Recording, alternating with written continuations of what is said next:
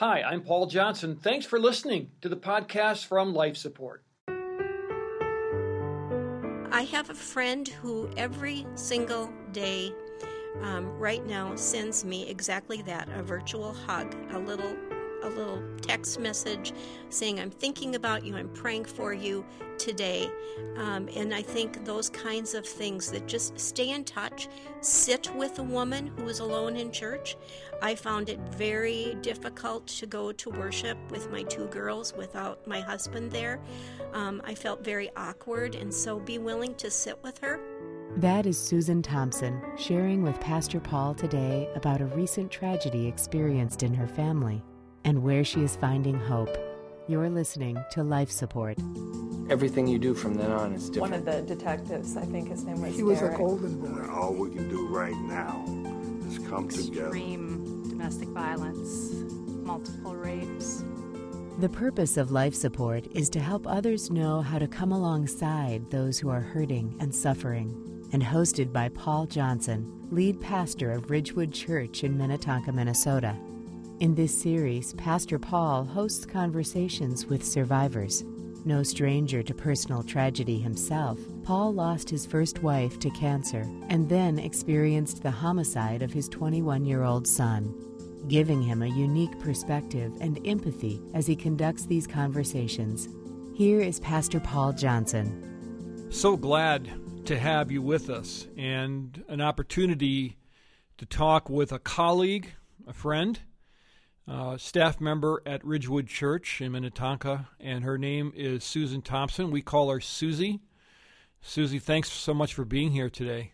It's my pleasure. Thanks for having me. Yeah, it's great to have you here in this context. We've worked together for a long time now, and we've shared a lot of things, so it's so great to have you with us. And I know that you have a story that's hard to tell, and I appreciate you having the courage to be here. One of the things we want to do on Life Support is to tell stories to help others find a deep relationship with Christ and to learn how to walk with others through trauma. And you have stories that you can tell that will help a lot of people. Let's begin, if you don't mind, recently, because you've just gone through a really horrific experience. You've lost your daughter. Can you talk a little bit about that? Sure. It is hard, and as Pastor Paul often says to me, now I've been around a long time, so I have a lot of stories to tell. But most recently, back on January 29th, we received a phone call that morning, a phone call I never expected to have to take. And the person on the other end of the line said to me, Sarah has died. I was totally shocked, totally overwhelmed, totally knocked off my feet by that phone call. It has changed everything in our lives. Sarah was my 44-year-old adult daughter. She had struggled with many things over the years, but in the last 2.5 years, she had found sobriety. She had found a renewed relationship with Christ. She was passionate about living for Jesus. And we had great hopes for her at that point, that her life going forward would be much different. So to find out that she had died was really beyond anything we could even imagine. I'm so sorry. And, you know, we're in a club where I've gotten phone calls like that too, and it's a horrific experience. And I'd like to spend time next time together and talk more about that journey, because that really is only part of your journey. It's a painful part of it, but you have been through so much, and here you are still talking about Jesus and still committed to him. If you could take us back to when you were newly married and you had high hopes and everything kind of went wrong, would you mind just talking about that a little bit and maybe describe how God nurtured you through that time? Mm-hmm. I married when I was 19 years old, married a football player, very handsome young man who I believed was a follower of Jesus. He seemed to be very committed to Christ. We married when I was 19. We were married for almost 18 years. But over the course of our marriage, in spite of the fact that he participated in a lot of church activities, was a Sunday school superintendent, taught in a Christian school, kind of did all of the right things. In spite of that, he chose to have a series of affairs with other women. And over the course of the years, there was a lot of hurt, a lot of resentment that built up. And ultimately, close to the time we would be married 18 years, he decided to leave the girls and me for another woman, moved in with another woman and her 2 children, and left us. We were really abandoned by him. We had gone through some marriage counseling. We had talked with our pastor at that time, and I asked others to pray that my marriage would be restored, because to be divorced was something I had never imagined to occur in my lifetime. He refused to go any further with the counseling. And as we spoke with our pastor one last time, the pastor said to him, "Are you willing to live with the consequences of your sin?" And he said, "Yes, I am." And that was sort of the straw that broke the camel's back. He moved out, moved in with the woman and her 2 daughters. He and I had 2 daughters. And so a terribly painful experience for both the girls and for myself. It was a time of great loss, because as a result of that, we also lost our home. I went through a bankruptcy experience, and it was a time where I really felt in my life that perhaps God was just done with me, that I had no future in terms of being able to serve in the kingdom. And up to that point, I had been very active in a number of ministries, teaching Sunday school and those kinds of things. And it really felt like I had been abandoned both by God and by my husband. Well, I can imagine, because here on one side, he's saying, I'm a Christian, I'm living for God, I'm involved with my church. And then on this side over here, he's cheating on you. How did you reconcile that, or how long did it take you, or what was that journey like? I really couldn't reconcile that. It did take a long time. It took a long time for me to be able to walk in a place of forgiveness. It took a long time for me to be able to see that God still had hope and a future for me and for my family. And a lot of the healing that I received actually came from a woman in our church who was a Stephen minister. And it was that Stephen minister who would sit with me through tears, through anger, all of the things that actually characterize grief. And she sat with me through those hours over a cup of coffee and said, "No, God is not through. God is not finished with you yet." But it was a long journey, and during that time I worked a full-time job, a part-time job, just trying to hold my family together. And I believe it was really during those years that we'll go back and revisit this, but it was really during that time that things became very difficult for Sarah, and where her life sort of began to unwind at that point. What about forgiveness as you have journeyed through? You're an ordained pastor. You do counseling. You do pastoral care here at Ridgewood. You talk to a lot of people that are going through the same stuff. Mm-hmm. A shocking amount of people that go through this. It's true. How have you gone about forgiving him in order to free yourself from the burden of carrying around bitterness and so forth? I think one of the things that I learned over time is that forgiveness doesn't come in one decision. It's not a one decision thing. First, I actually had to ask God to make me willing to forgive, and to pray that he would make me willing to let go of that hurt and that pain. And the other thing that I came to realize is that forgiveness was ultimately for me and for my healing. It took him off the hook of my trying to get revenge or be resentful, and to allow God to deal with him in the way that God would choose to deal with him. Now, quite honestly, this has been 32 years. I have not seen a whole lot that has changed in his life, but I can see him, I can speak to him, and we can be civil with one another, and I know that I no longer carry around that weight. And so I think that forgiveness, while it is a process, is absolutely essential for people to be healed mentally and spiritually, emotionally. Forgiveness is an essential element of that. But forgiveness is not the same as just saying, you know what, it didn't happen. No. I'm going to move on. It's a long process. When I tell people about my journey of forgiveness to the man that shot our son, that is a long, long process. And you end up making a decision at some point where it's like you're at a crossroads, and it's either going to be, I'm going to work toward forgiveness and follow Christ, or I'm going to get bitter and put aside all the things I know about following Christ. It's true. Because I don't think you can have it both ways.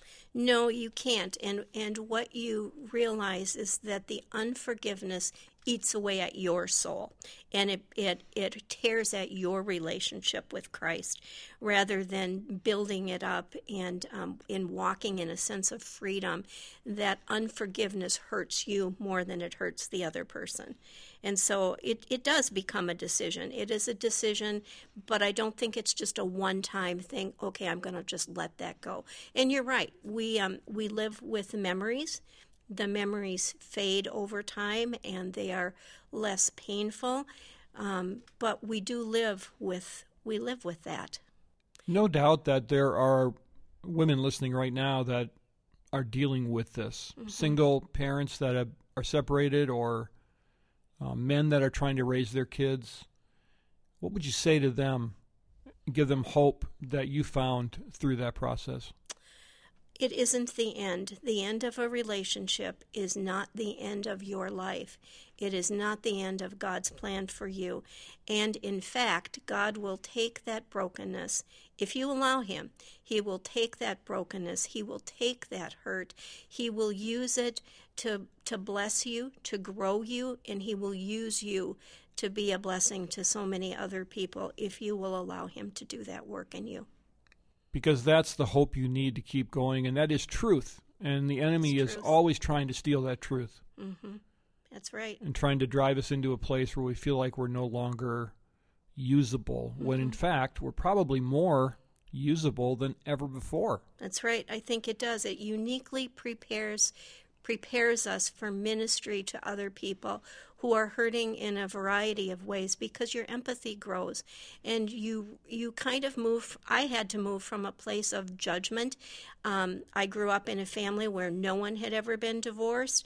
I was a little bit judgmental about people who had gone through a divorce. Like, what is wrong with them? How come they couldn't make it work? And you realize through your own pain that life is not that simple. It is not that black and white, and God's plan for you remains good. And so to hold on to hope and to realize that your value, your self-esteem is not just rooted in that relationship. You need to find your self-esteem and your value in your relationship with Christ and who He says you are. How would you counsel the average churchgoer regarding how to lean into the life of someone who's going through a divorce or has been divorced? Be a good listener. Be slow to speak. Probably don't offer any advice unless you are asked for that. Be willing to put an arm around a shoulder if that's welcome. We can't do that today right now, but a virtual arm. A virtual hug is always good. I have a friend who every single day right now sends me exactly that, a virtual hug, a little text message saying, I'm thinking about you, I'm praying for you today. And I think those kinds of things, that just stay in touch, sit with a woman who is alone in church. I found it very difficult to go to worship with my two girls without my husband there. I felt very awkward, and so be willing to sit with her, take her out for a cup of coffee, maybe invite her and her family or him and his children to go out for a bite to eat after church, but just try to make them feel comfortable and know that they're cared for. We'll return to this conversation in just a moment, but we want to remind you that you are listening to Life Support, a co-production of Ridgewood Church in Minnetonka, Minnesota, and Five Stone Media. Here is Five Stone Media Executive Director and Co-founder, Steve Johnson. During this COVID-19 era, church leaders and mental health professionals are experiencing an unprecedented need for practical, biblically sound mental health resources. We recognize that God began positioning us 18 months ago to step into Christian mental health resource production, and we would love to have you be a partner with us in that journey. You can log on to fivestonemedia.com/donate. And now, here again is Pastor Paul. Unfortunately, many who are divorced flee churches because they feel that kind of judgment or that awkwardness, and they really need to be in church more than ever before. Absolutely. It's essential. And I grew up in a time where there were far fewer people going through divorce. I think the statistics now show that even 50% or more of Christian couples end up going through a divorce, which is a terribly sad commentary on the state of our marriages. But it is a reality, and we have a lot of hurting children as a result of that. So anything that people can do to make the person going through a relationship breakup know that they are cared about, without giving much advice and without, don't throw a Bible verse at them. Don't be simplistic, but be caring. Yeah, that's great advice. Our guest is Susie Thompson. She's an ordained pastor, and she is my colleague at Ridgewood Church. She does counseling, oversees pastoral care, and just generally helps people a lot. And you mentioned, Susie, the children, and this would be a good chance now to transition into Sarah's story. Mm-hmm. And Sarah's story is a tough story that you've had to live through, but it's also a place where I think that you've grown a lot and you've learned a lot, and a lot of what you bring now to the table is because of those experiences. But you mentioned that during your divorce, that's when Sarah began to struggle. Mm-hmm. Tell me about that. It's true.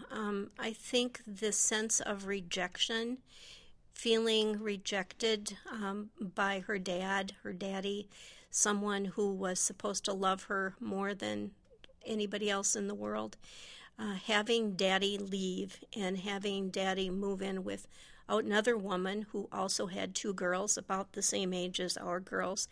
That sense of being rejected, being abandoned, marked her life and her relationships going forward, really from the time she was about 14 years old. She was 12 when my husband, my first husband, left us.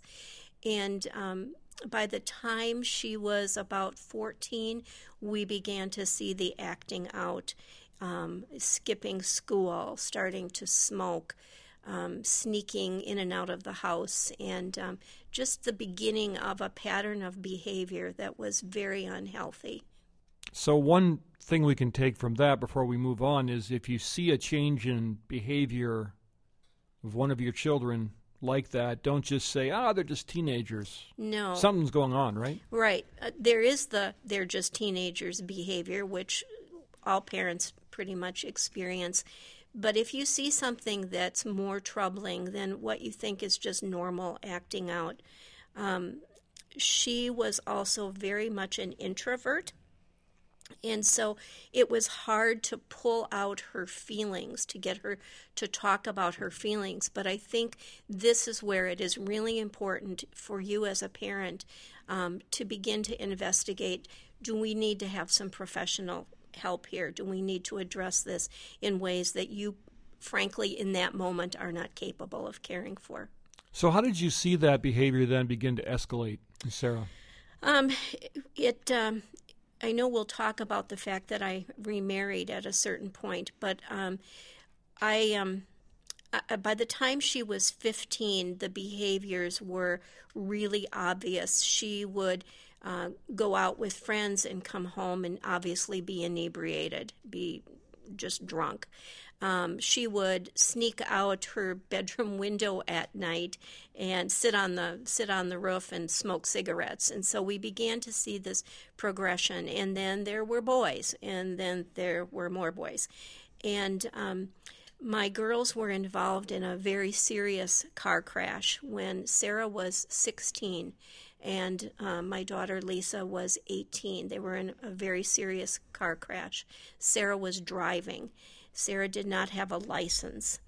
And we received a call from the hospital in Eau Claire, Wisconsin, that Sarah was actually unresponsive at that point. To make a long story short, we raced over to Eau Claire, Wisconsin. My brother drove us there. And in the course of being told about her condition, she suffered a serious brain injury.